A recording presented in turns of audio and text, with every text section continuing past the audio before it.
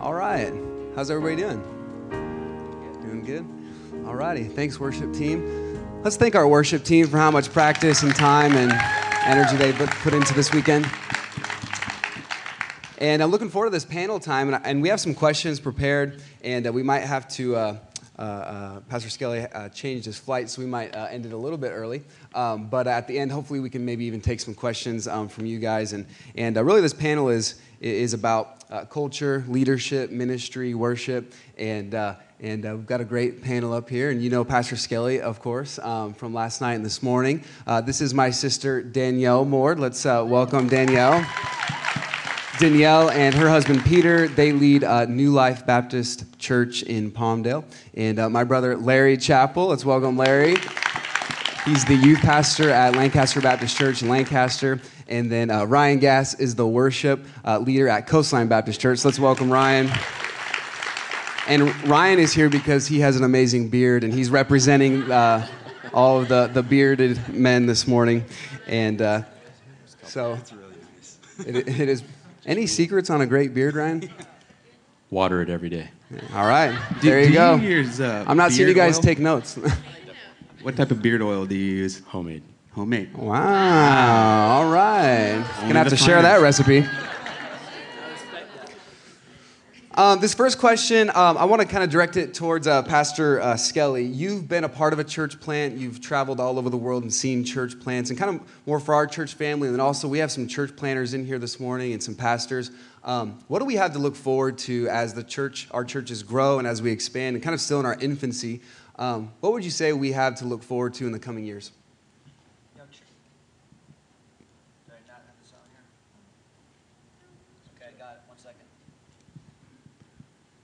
Churches have life stages just like people do. And what I tell people, it's like now that my kids are grown, I look back and say, but I wish I had not been pushing that next stage as much as I was. It's like, especially with your oldest child, you're always kind of like preparing them for the next stage. You know, you want your child to be the best kindergartner, and you want them to memorize the dictionary by the time they get in, because I want them to, and looking back, I just wish I had savored the stages better. And I've said that to my adult children. You know, my oldest son is now, they're having their third child. Looks like it's going to be today. But I said, savor the stages. You know, don't rush it. Right now, Rock Hill is in a stage. It's a stage of infancy. You're 2 years old, the terrible twos. You know, but it's an energetic, vibrant time. Enjoy it. Enjoy it, and understand that there are going to be challenges and blessings in each stage. So, what do you have to look forward to? There's going to be a benefit of permanence when you get your new building. That's going to bring a new level of responsibility and ownership. It's going to be wonderful, but there's also going to be challenges. I said to Pastor last night, I said sometimes, and so I'll just say this because you might be in the room. Sometimes God will give you people at the beginning of your church that are they're pioneer people, and they come in and they're such a wonderful, vibrant help early on, and then you'll find that they'll start to taper away, not because they're not right with God, but sometimes God uses people to start things that don't stay. And here's what I would say: don't ever disesteem that. Never have the idea of, where are they? Why did they leave? God brings people into life cycles and brings them out for certain reasons. You see that all throughout the book of Acts. God brings people in and out. So always keep a wide open back door when people leave. Hey, thank you for your service, and thank you for helping, and what a blessing you are. And boy, you're always welcome here. And then when they leave, honor them, regardless of why they leave. And then when they come back, recognize them. And I don't know if that helps, but awesome. Life stages. Yeah, that's awesome. That's so true. I want to talk a little bit about creativity within the church. We believe that the church should be a creative place, resembling our Creator God. Larry, how do you think that we should strive to have a balance of having a creative culture, but not letting the creativity distract us from solid biblical content. So we want to make sure that we're putting forth biblical content in a creative way, but sometimes if we're not careful, we'll be so consumed with creativity and creating an environment that the truth gets minimized. How do we find that balance of creative culture? That's a great question, and partially asked and answered too. But let me say to the last question real quick.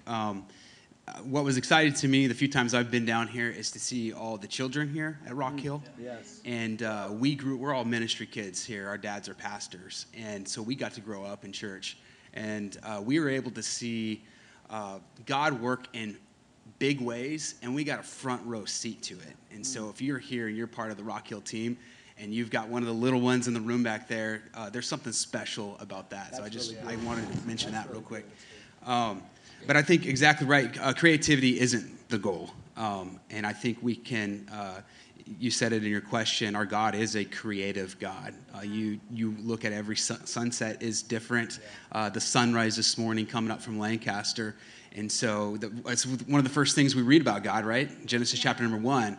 And so I think that God created us to reflect his creative nature. But in the end, that's not the goal. It's a means to an end. It's a tool that God gave us to use. And where we go wrong is when we use that creativity to glorify ourselves rather than God. It should reflect back to God. I think that's where we go off the track.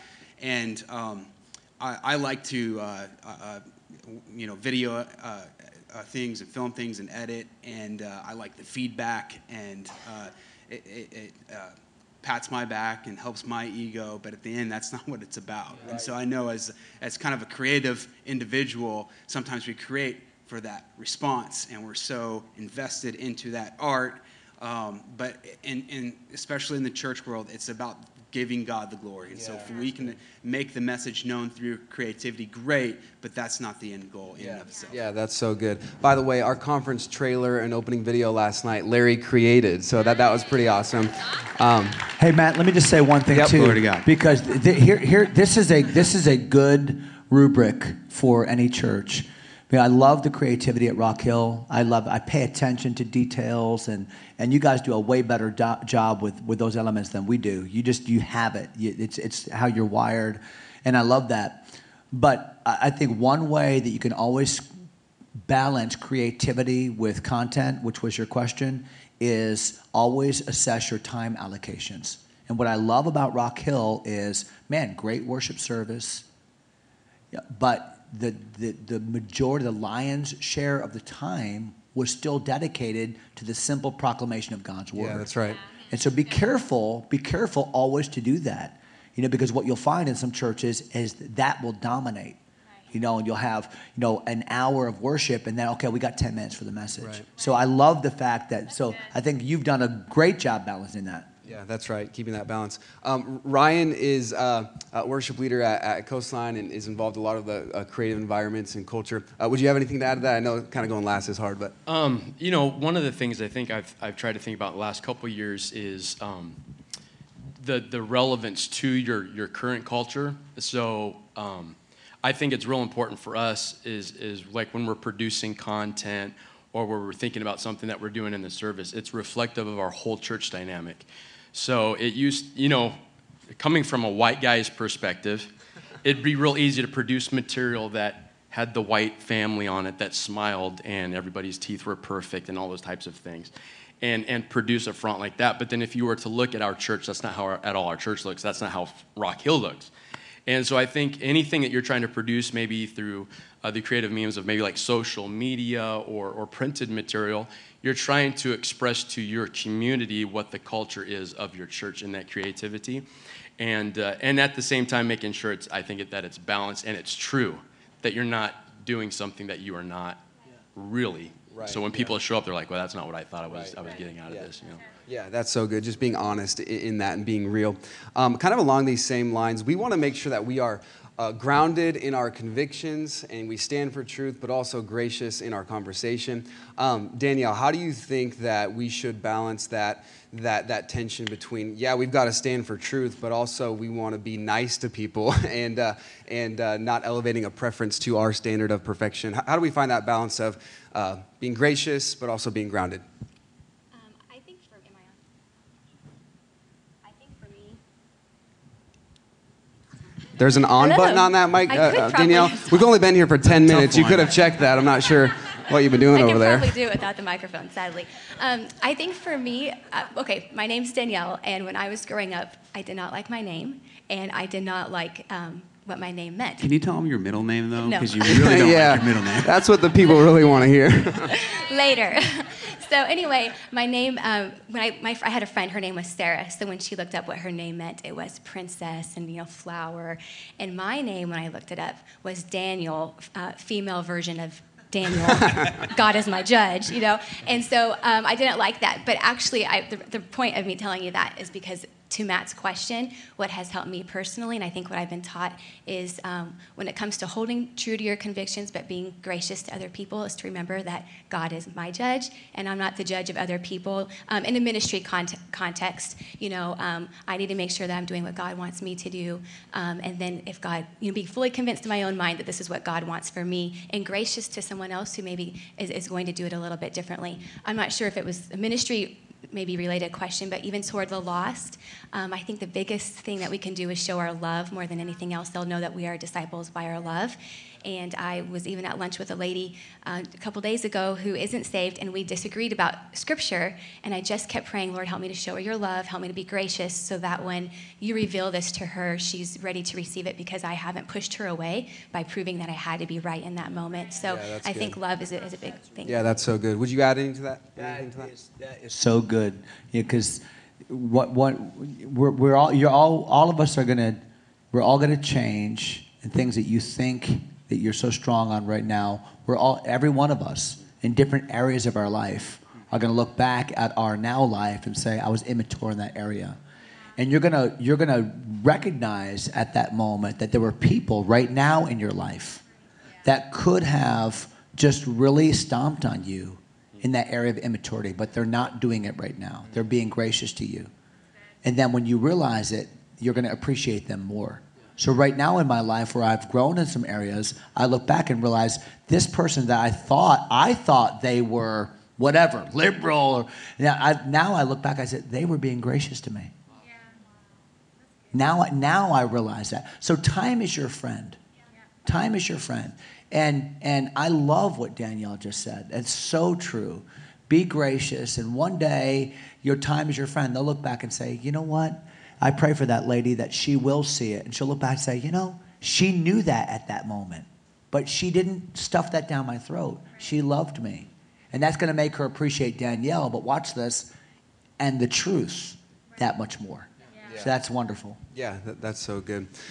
The word worship means to ascribe worth, and when it comes to our corporate worship in a church setting, a lot of these questions are about balance, but Ryan, I want to hear your thoughts on how do we balance in worship spirit and truth, what Jesus talked about in John 4. Sometimes we're truth people and we're heavy on the truth and we lack the spirit, and sometimes we're all spirit and we minimize the truth, and either side of that is dangerous. How do we find that balance of worshiping in spirit and in truth? I think for me, being on staff at a church, I understand that I work for a pastor. We serve God, but I serve our pastor. And I'm always really careful to make sure that I have his heart first, because at the end of the day, he'll stand before God and give an account for the church, not Ryan to that extent. And so I think I want to have the heart of God in that. And so I've got to be, as Brother Skelly was talking about earlier, my heart needs to be right with God. I need to make sure that I am receiving as much as what I'm giving. But I also understand that in my particular position, not everybody's necessarily like this, but I serve under a pastor. So I want to make sure I have his heart, because he has the heartbeat of God for that overall church. And so I want to make sure my version of truth and spirit and truth is the same version of his truth and spirit, And like you said, that grows. It's grown at our church. And we think about even God in the creative process. God didn't just make one season. He didn't just make summer. He didn't just make winter. Things are always changing, to a degree. And I think in a healthy church, Rock Hill is going to look completely different in 15 years than what it does now in a lot of capacities, And so I think to have that heart and willingness to be open to how God would direct you in that spirit and truth. The great thing about truth is it doesn't change. Right. Truth is always the same. That's good. But I think our ability to learn about the truth and to be able to apply it again, to what Pastor Skelly said earlier, the more you get to know about Jesus, there becomes a deeper appreciation for the truth that is already in the Scripture. You're just learning to unpack it. And then the spirit side of things, I think that sometimes that is often missed. And I want to be the type of leader in my church. Honestly, God's been working in my heart on a personal level as a man who has kids, that they'll see that they'll learn. Tomorrow night I'm preaching at Coastline. And there's that passage in I believe it's 2 Chronicles chapter 20. And basically God does this amazing victory for the people of Judah. Yep. But just before that, there's this choir that sings, and they praise God for the victory that it's already going to happen. Mm-hmm. But in verse 13, it says that the men stood there before God with their children, their wives, and their little ones. Yes. And I just thought about the impact that we have on future generations. I can't expect people to worship in spirit if I'm not doing it publicly and if I'm not doing it privately. Yeah. So I think we've really got to bring that together, more so in the private aspect of our life than even in the public scenario. Yeah, that goes good. And that ties exactly what we were talking about this morning in making sure that we're sitting before serving, and sitting leads to greater serving. Would you add anything to that, Pastor Skelly, about the balance of worshiping in spirit and in truth? Every churches are like people.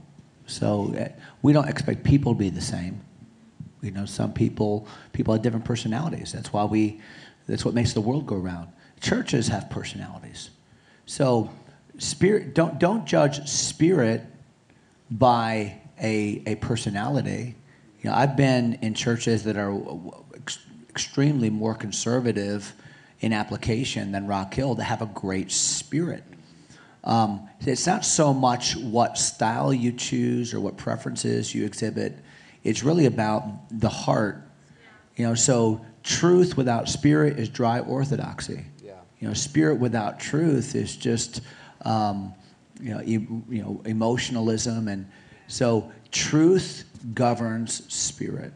Okay, but they're both essential. That's what God's looking for. Yeah, I love that. Truth comes first. Truth governs spirit. That's so good. There's a lot of talk with ministry leaders about contextualization and adaptation to the culture and becoming like the culture to reach the culture. And we see that Jesus was missional in that sense.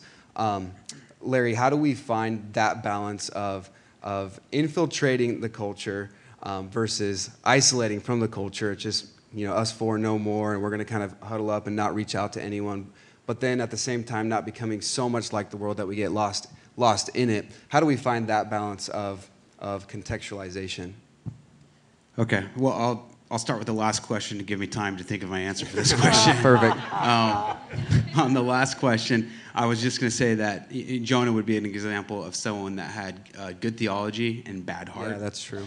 And when Jesus was on talking to the woman at the well in John chapter 4, she was asking, where do we worship? This mountain or that mountain? And that's not what it was about. Kind of like what Pastor Skelly was saying. It's not about a style, this or that. So that was my thought to buy me some time for this next question.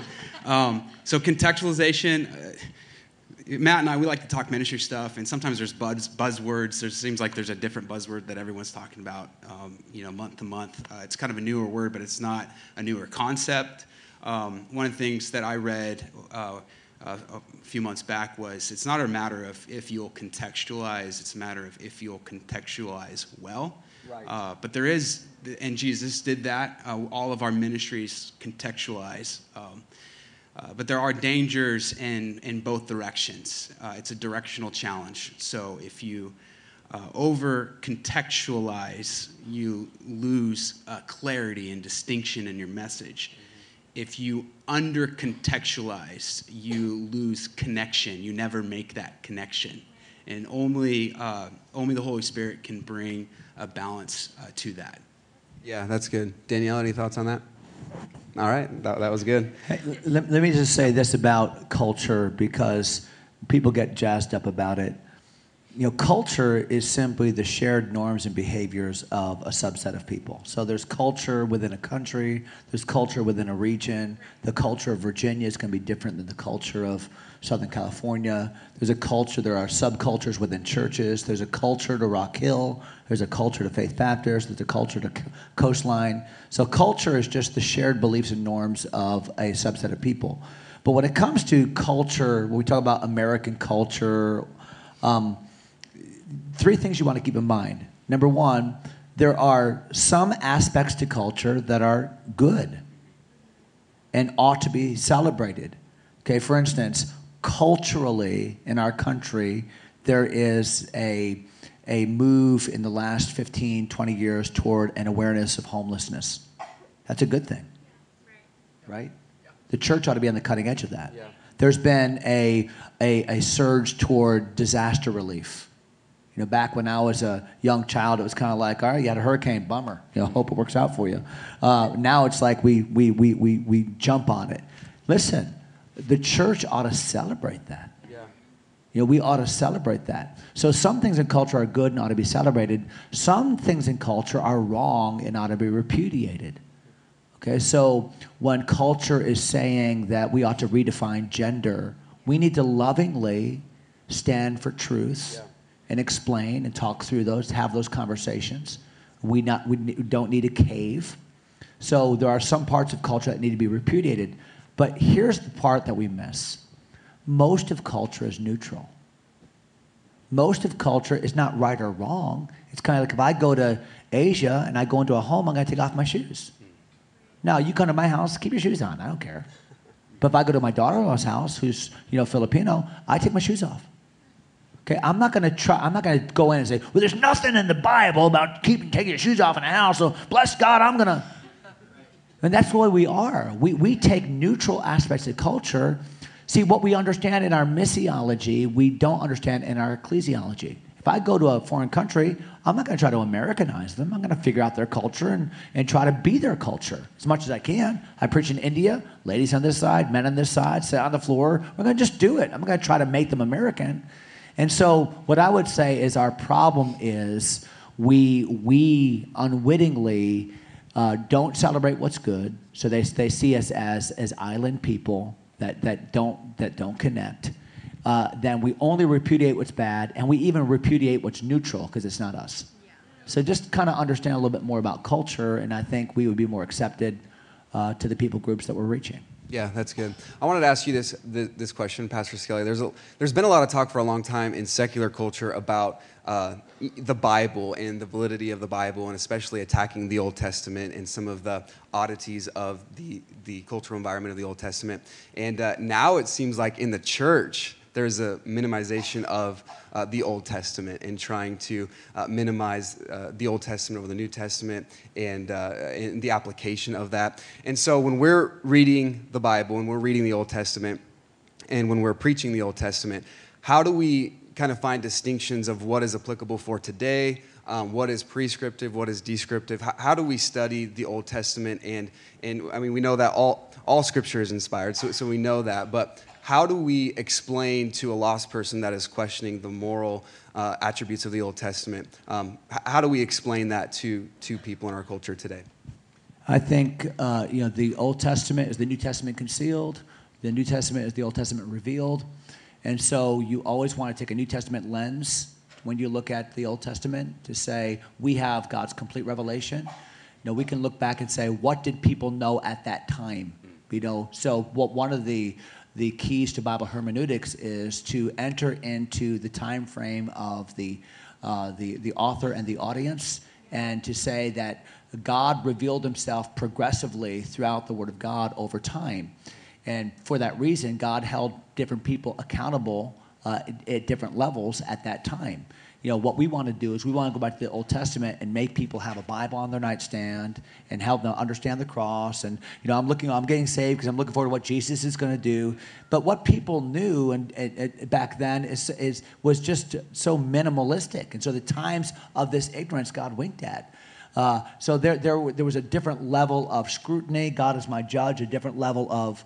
So I try to help people to say, listen, I don't entirely know all that they knew. All I know is this is how God has progressively revealed himself in Scripture, and the ultimate revelation of God is the express image of his Son, the Lord Jesus.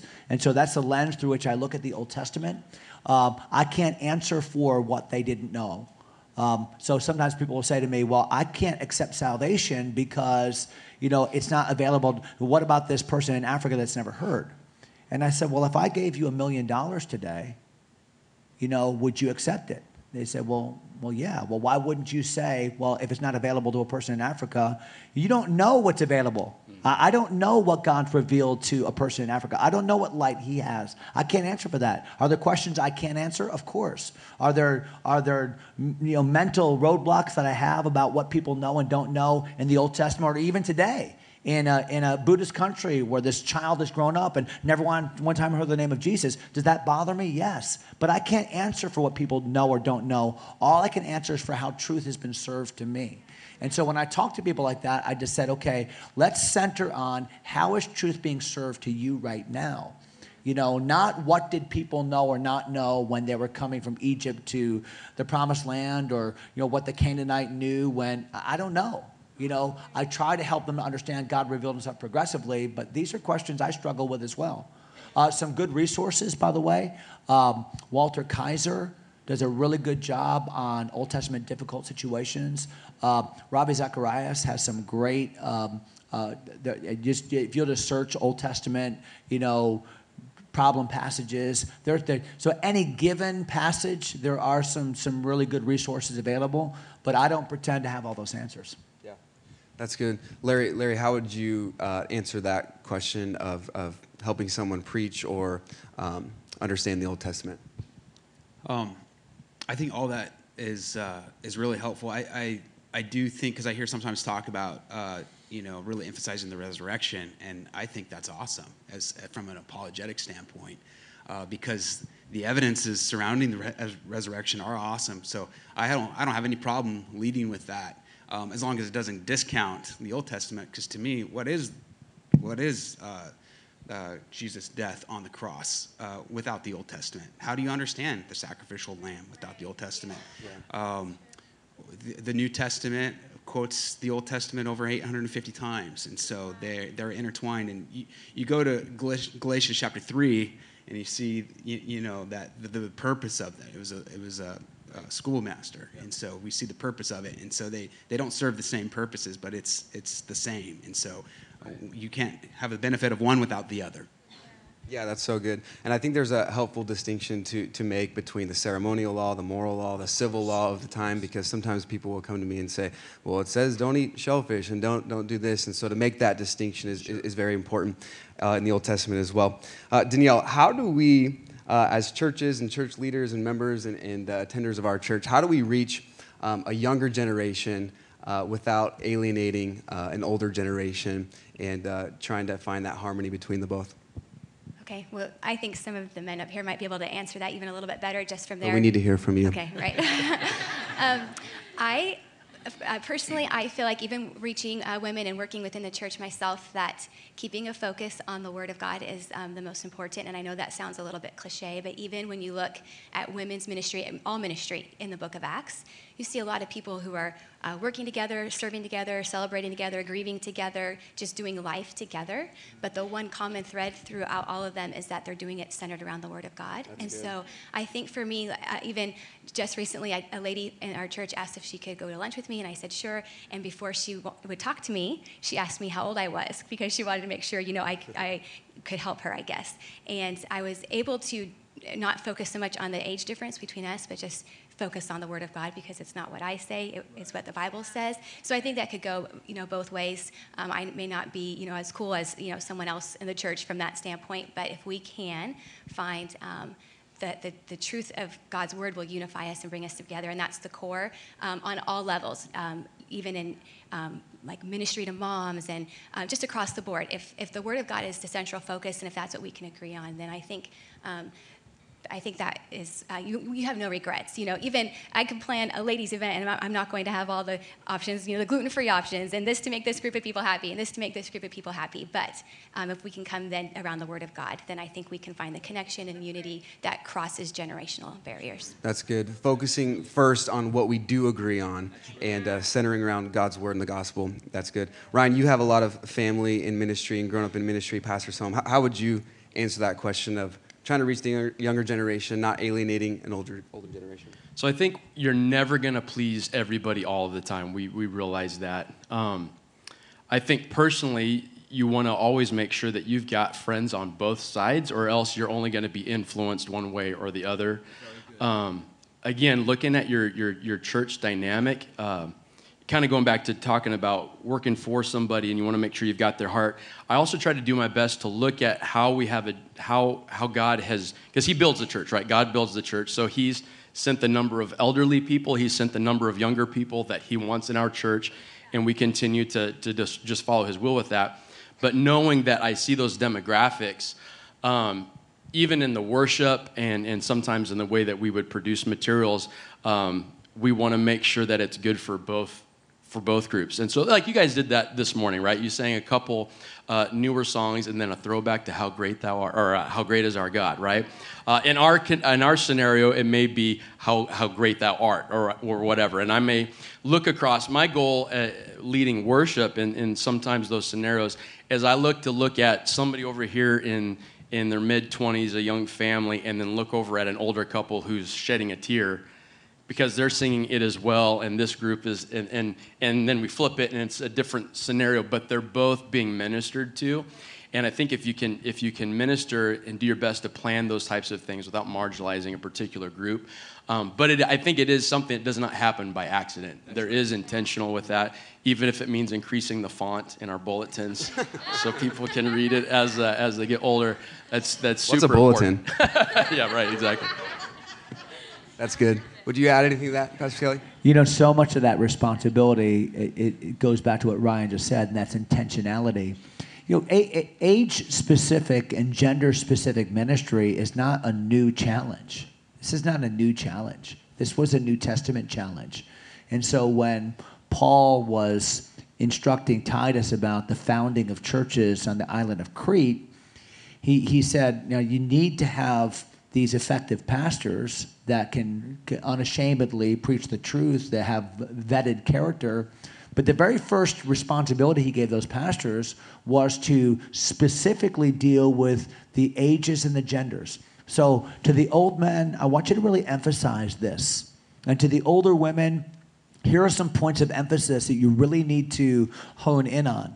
And develop a relational ministry with these older women and these younger women. And then those young men, tell them to be serious about following God. And then you, Titus, you're a younger man, you live it. In all things showing thyself a pattern of good works. So I think as a pastor, and especially as a young pastor, you have to look at, and that's who Titus was. You have to live there in Titus 2 to say, okay, here's what God specifically told me to emphasize among older men. Here's what God told me to emphasize with older women.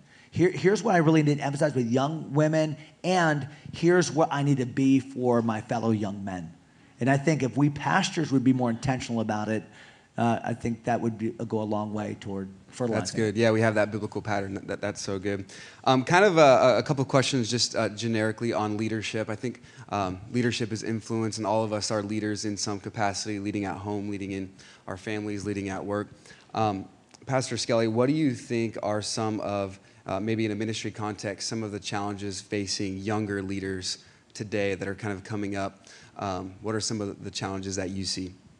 I mean, just the explosion of culture. We're living in a kind of a post-Christian world. You're having to deal with, back when I entered ministry, we were dealing with things like what is a family? And then as I grew in ministry, it was like, what is a marriage?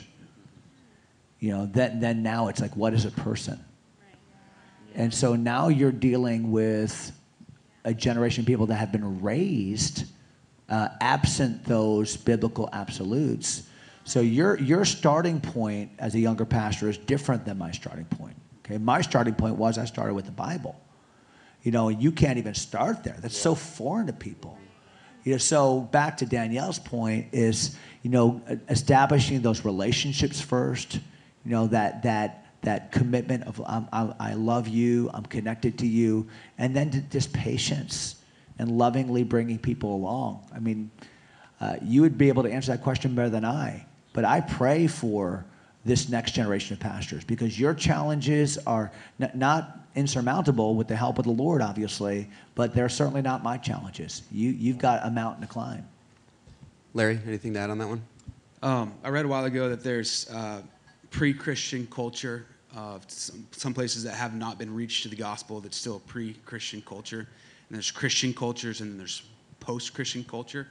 And one of the problems with post-Christian culture is that it defines itself against Christianity in that they want the values, right, like justice. That's a biblical New Testament value. They want the values. They want the king.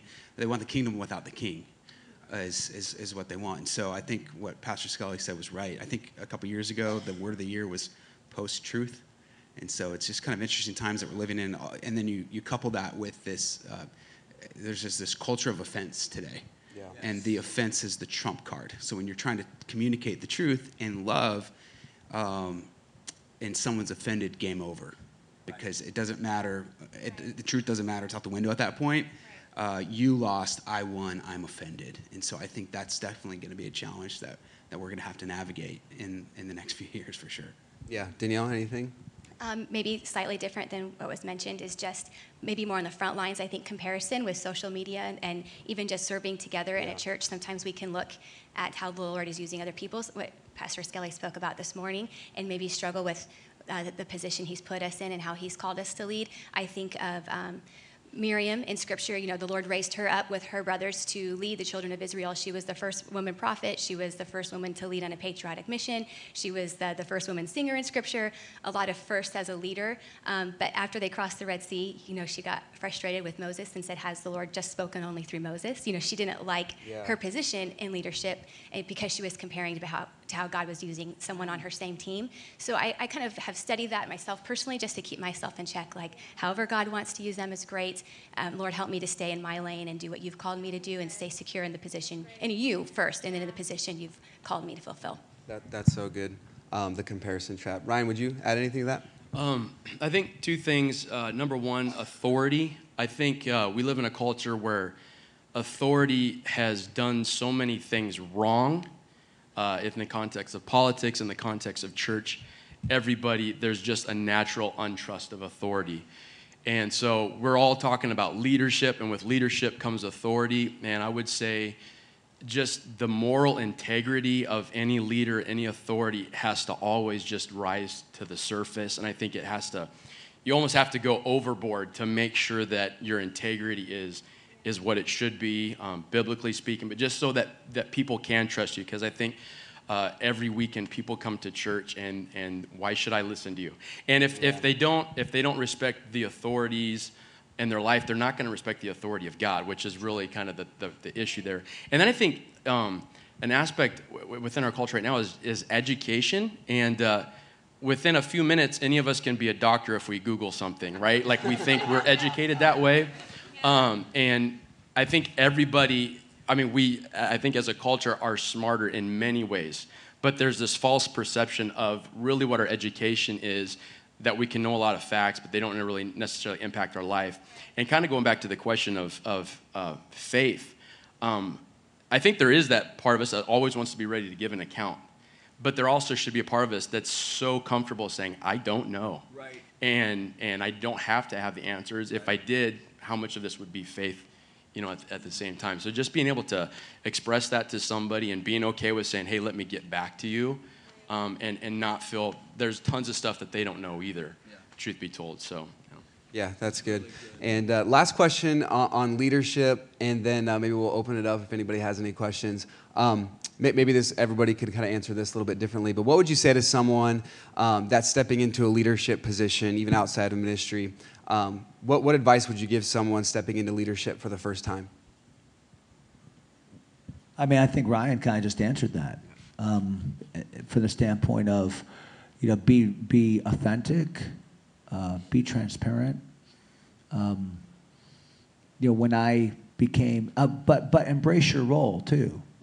So I think one of the mistakes that an early leader makes is to assume that consensus is leadership.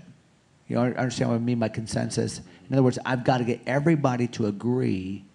And my job is to get everybody to agree. And if I get everyone to agree and then we'll move forward, I've led. But sometimes consensus is not leadership. Sometimes consensus is the absence of leadership. Yeah. So it's a willingness to embrace the role that God has given me and to do what's right, that I know that's right before Him, and then the discernment of what matters and what doesn't matter. So if I have to have my way in everything, that's not leadership, that's just selfishness. But if I'm leading in areas where I know God is wanting me to lead and no one's with me, but I know this is what God wants, then I'm exercising leadership. So really, I think it'd go back to authenticity, transparency, what Ryan said, but then just that a call to leadership is a call to know God more, and to build that relationship and have confidence that I'm following Him and doing what He wants me to do. Yeah, that's good. Danielle, anything?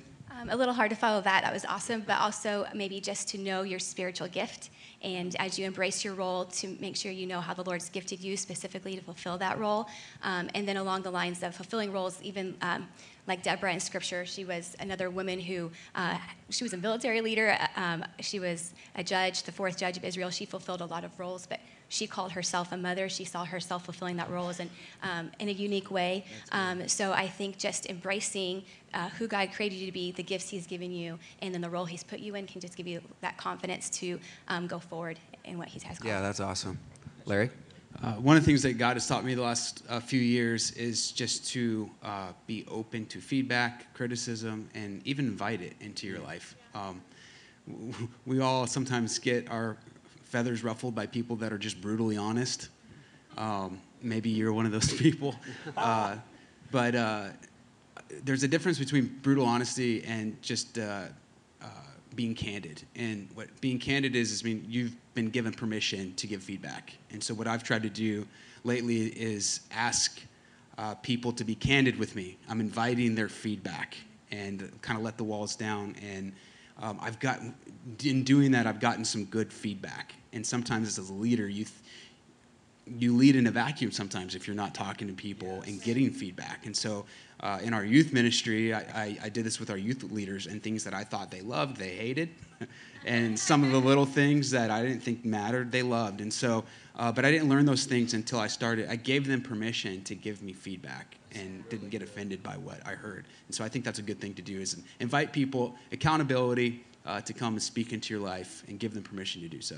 Yeah, that's good. There's definitely an art to receiving correction, to receiving feedback, and how you do that will really determine your potential and how far you can go as a leader. Ryan, anything? I think real simply, just look behind you. And depending on how fresh the season is that you've stepped into that role of leadership, you should be able to figure out pretty quickly if people are on board with your leadership. And I think getting criticism from other leaders above you that is hopefully going to be more constructive than just critical. And I think we all have people in our life that we know, if I go to that person, they're just going to hurt my feelings. But if I go to this person, they're going to do it in love, to make sure those are the people that you're spending most of your time with. But to look behind you and to see in this progress of your leadership, are they really following you? Are they following you? Sometimes you can get handed a position of leadership, and it kind of forces, like we're in a military community, so you got a rank and people just have to follow the rank. Right. But I think practically speaking, you want people to follow you because they're on board with you. They love you, and I think some of the way that you can express that is to not forget to care for them. And if that's notes, if that's coffees, if that's calls, texts, whatever, that you're constantly caring for the people that you lead. There's that story where David and his men, they had all their stuff taken, and he left some people by the stuff. And they went and they came back, and a bunch of the guys decided they didn't want to share the spoils. And David cared for those men because they knew that there was equal sacrifice across the board. And I think when you can really demonstrate the care for those that you lead, God willing, those that you lead, there's going to rise up some leaders out of that crew that gets it. And that's not in a whole process that's going to be fresh for them because they'll have seen it in your own life. Yeah, that's really good. And that's awesome. We have a few minutes left, and so I'd like to just open it up if anybody has a question about culture, leadership, maybe ministry. I know we have a lot of ministry leaders in here this morning, and don't be shy. Anybody have a question this morning, maybe for Pastor Skelly on church leadership or just ministry or culture in general? I might just start calling out names, so just get ready. Yeah. I guess my question is for you. What's been the hardest part of starting Rockville so far? What's been the toughest thing for you? I think trying to find the balance of being content with where God has us, knowing where I believe God wants to take us. And we constantly want to dream big, and we want to, God to do miracles, and we want to be a part of a movement. But trying to have that healthy discontentment of where God has us, but knowing we don't want to be so focused on the future that we miss out on the now. And in our workspace, we have a big sign that says, "These are the days." And we don't want to forget that God is doing something special now and preparing us for something greater. And so I think that has been a difficulty. I mean, there's other struggles as well, but trying to keep that healthy discontentment is a struggle. All the way in the back, man. Yeah. Hey, this goes to Pastor Skelly's message this morning. For a new Christian, what would be some good ideas as far as starting a routine for sitting with Jesus, as far as daily routines and things like that? What would be some good advice that you could give a new Christian starting that journey? Yeah. To me, I would say don't get so wrapped up into a program that because they'll become mechanical too quickly. I think my advice to a new Christian, and everyone's different, but my advice would be take a book of the Bible, like let's say the book of John or the book of First Thessalonians. I take a New Testament book, and what I'd encourage you to do is slow down, take out a pen, keep a journal, and saturate yourself with the Word of God. Don't be so concerned about getting 4 chapters in. Don't be so concerned about getting 20 minutes in. Just let God speak to you. And start with prayer. Don't start with Bible reading. Start with prayer. Because God will prepare you. And ask God to open your eyes and show you things out of His Word that you would not and could not have otherwise seen. And then saturate. So if I'm going to read the book of John, I'm going to read it for a month. And I might get through it 5 times. I might get through it 30 times. I might get through it 1 time. But I'm going to slow down. I'm going to pay attention. I'm going to ask God to give me a takeaway every day. I'm going to write down, God, this is what you taught me today. This is my takeaway today. And let God do in those moments what God can do. And don't you tell God what He can do. By saying, I've got to get through this. I've got to spend this much time. I've got to get this many chapters. Let it be that organic God speaking to you time. That's awesome. Yes, Seth. It's a 2-part question. It comes from one of Danielle's answers about finding your spiritual gift. What are some practical ways? I know there's certain tests you can take, but what are some practical ways maybe as a believer, someone just getting involved in the church can find what their spiritual gift is? And then on the leadership side, how is a good practical way to kind of identify some people that you're connecting with their spiritual gifts and maybe empowering them in those areas? Danielle, I believe that was directed to you. I don't. We give a spiritual gifts test as part of our growth steps class, at the end, and then I think a lot of times just when you engage with people who are getting ready to serve or who have a desire to serve, just asking them, questions. As you get to know them, you can kind of help them identify what their spiritual gift is. If they, have the, if they tend to be more compassionate or have the gift of giving, you can kind of pick up on that as you get to know people, and then giving them lots of opportunities, like, oh man, you might be able to do, here are these 5 things, and then letting them kind of pick from there. Yeah, that's good. I think that's good. That's what we do with our teens. As they exit the youth group, we want them serving, plugged in, and involved. But sometimes they bounce around a little bit until they find out what it is that they really like. And at first, that frustrated me because, why aren't you in that ministry? But they're serving in another capacity. So I'm just glad that they're serving. And sometimes it takes a couple to know this is what I was meant for. And spiritual gifts are for people. God gives us spiritual gifts to help in serving people. So a lot of times you won't know your spiritual gift until you get into an area of service. And it's wise for the leader to tell people not to assign positions, but to give people temporary responsibility. But let's try this for a while. Let's try you in this ministry for a while. There's no, and don't make it a position, because spiritual gifts are recognized as we serve, and it'll become apparent to the people with whom you serve. And you most generally can learn your spiritual gift by the way you react. You learn your knee-jerk reactions to situations are good indicators of your spiritual gift. So I agree with both of what Danielle and Larry said, and that is just jump in, get involved, pay attention to mature believers. It'll emerge. It'll become clear. That's good. As we're answering that question, I'm looking over at John Gardner, who plays our cajon drum, who did an amazing job. And John never had played that cajon drum in his life, and we didn't have a player. And we said, John might be able to do it. And he kind of jumped in, and now he does an amazing job. And so I think showing the initiative, and I think asking counsel and studying Romans 12 also is key. Any other questions this morning? We got time for maybe one more. Zach? I guess my question is to Pastor Skelly. Last night in your message, you talked about the fact that we don't want the church to be this group of islanders who would go over into the mainland and back. And while we know we're called to be light in the midst of darkness, have a distinction in our Christian culture, what are some practical ways that we can maintain that distinction and not become those islanders who are sort of in our little religious bubble? You understand what I'm saying? No, I do understand what you're saying. I think it starts with emphasizing what are the distinguishing marks. Because I think what we've done in modern ministry is we've redefined what distinction is. So we've redefined distinction. So what happens then, our criticism is, well, you're no longer distinct because we've redefined it, and now we don't embrace the redefinition, and so you're not distinct. So you have to look at what are Bible distinctions of believers.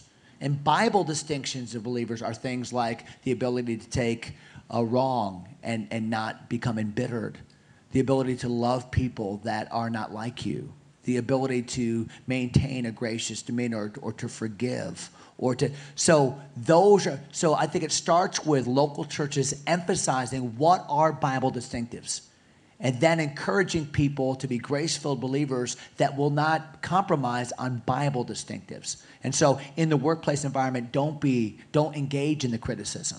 Okay? When you're done wrong, extend that forgiveness. You are showing the distinctiveness of a believer. You are embracing high standards. So let's take back, as local churches, let's take back what distinctives are important and then emphasize those as the Bible markers. Does that make sense? Yeah, that's so good. That's awesome. Man, it's already been an awesome morning, and I've really enjoyed this discussion. Thank you guys so much. Let's thank our panel this morning, and that was awesome. And we're going to close out this time. We're going to sing a song, but I want to encourage you. We're going to continue the conversation, and we're having a ministry leader conversation at 1:45 today in these back rooms. And even if you wouldn't consider yourself in full-time ministry, hey, you're still invited to come. And we want to invite you to come to that. We're going to hear from Pastor Steve Chappell and Peter Moore, and we're going to have some continuation of the question and answers. And so I want to invite you to that. But this morning, let's all stand together, and we're going to continue on. We're going to sing a couple of songs, and